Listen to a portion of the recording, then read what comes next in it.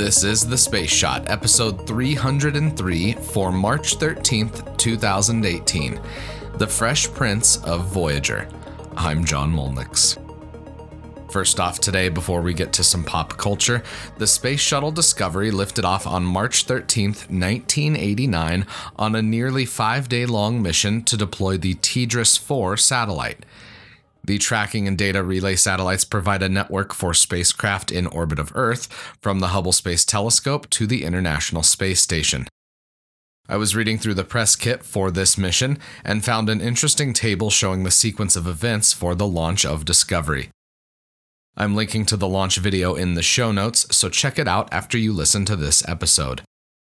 I think all of you will appreciate just how quickly the shuttle accelerates after lifting off. 9 seconds after liftoff, the shuttle began its roll maneuver while traveling 107 miles per hour at an altitude of 593 feet. The roll maneuver is one of the most striking parts of any launch, especially for the shuttle. Discovery ended its roll maneuver 17 seconds into the flight while traveling 242 miles an hour at an altitude of 2,700 feet. This rapid acceleration of the shuttle meant that the SSMEs, or Space Shuttle Main Engines, had to throttle down to 65% of their rated thrust 28 seconds into flight. At 52 seconds into flight, the shuttle was already supersonic and was undergoing max Q, or the maximum dynamic pressure, on the vehicle. After passing through max Q, the shuttle's engines were throttled back up to 104%. The shuttle had passed through 30,000 feet just under a minute after liftoff. The next big sequence in the shuttle launches was the SRB staging at 2 minutes 6 seconds. At the point that the solid rocket boosters separated from the shuttle, it was traveling at 2,842 miles per hour, or Mach 3.77, at an altitude of 155,000 feet. About 6 minutes later, at 8 minutes and 32 seconds into the flight, the shuttle had MECO, or main engine cutoff. At this point, Discovery was traveling at Mach 22.7, from 0 to nearly 23 times the speed of sound in 8.5 minutes. Not bad. Check out the show notes for the link to Discovery's launch. I'm starting this video at 10 seconds to liftoff, since this video is a bit longer than the highlight videos you're probably accustomed to watching. I'm also linking to the National Space Society page that has the post-flight presentation video for this mission.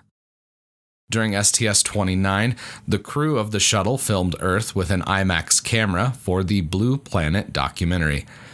As a kid, some of my most vivid memories of the Denver Museum of Nature and Science are of images of Earth and the astronauts projected on that giant IMAX screen. Discovery's crew also performed experiments on protein crystal growth, plant cell division, and a heat pipe experiment that was gathering information for the space station.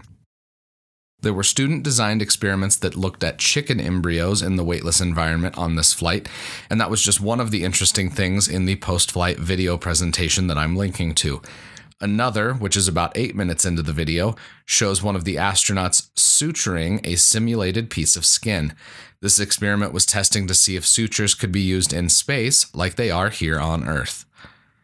Since we're on the subject of science experiments, let's jump to a certain science officer on USS Voyager, King Abdullah II of Jordan. At the time of his appearance on Star Trek Voyager in 1996, he was the Crown Prince of Jordan. He became king in 1999. He's a big Star Trek fan, so I can imagine his delight at getting to be on screen in the Trek universe. According to the Star Trek website Memory Alpha, he didn't have a speaking role in this episode because he wasn't a member of the Screen Actors Guild. I'm linking to this page in the show notes, so be sure to check it out if you'd like to see the then Prince as a science officer on Voyager. On a related note, the theme park that's still not complete in Jordan is due to have a Star Trek experience as one of the attractions. From what I can find online, I'm not sure if the Red Sea Astrarium will ever be finished, but I'd want to check it out once it's done, especially if there's a Star Trek experience there. Tomorrow, Schiaparelli. I'd be incredibly grateful if you could share the podcast with your friends and family. Tag one of them and let them know about your favorite episode.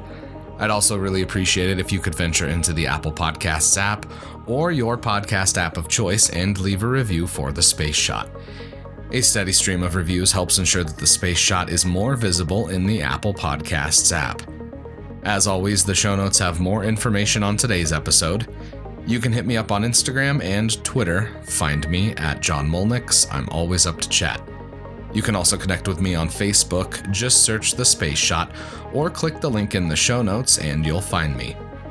I'm John Molnix, and I'll catch you on the flip side.